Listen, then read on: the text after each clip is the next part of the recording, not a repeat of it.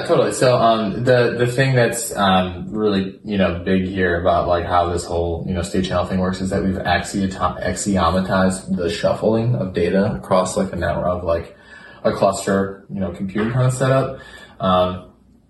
And so there's this operation called a gather, apply, scatter, which is pretty, notable, and it's kind of like the basis for most distributed graph computation, both graphs and hypergraphs.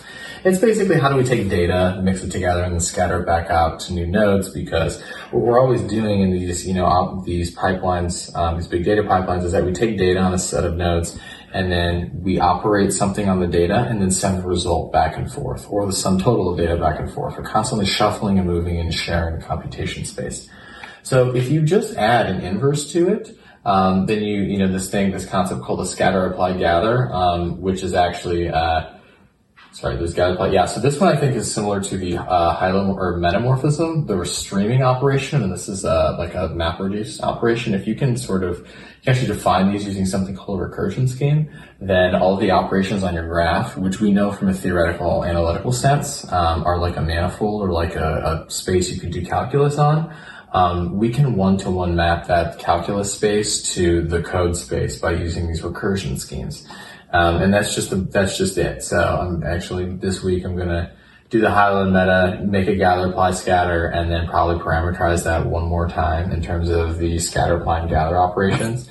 And then, all we need to do is add a special operation to the data structures, like the blocks of the state channels. And then we create something called an operad, which is how we can form this like giant sort of field of shit happening probabilistically at all the given time. So this is actually it. This is the main function for everything. It's gather, apply, scatter, and scatter, apply, gather. They're inverses of each other, and they are functorial operators that generate a manifold.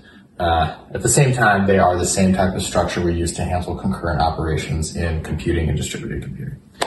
They just happen to be the same thing because time doesn't really exist, and this is how you handle, things in complex spaces where things happen at the same time. End of story.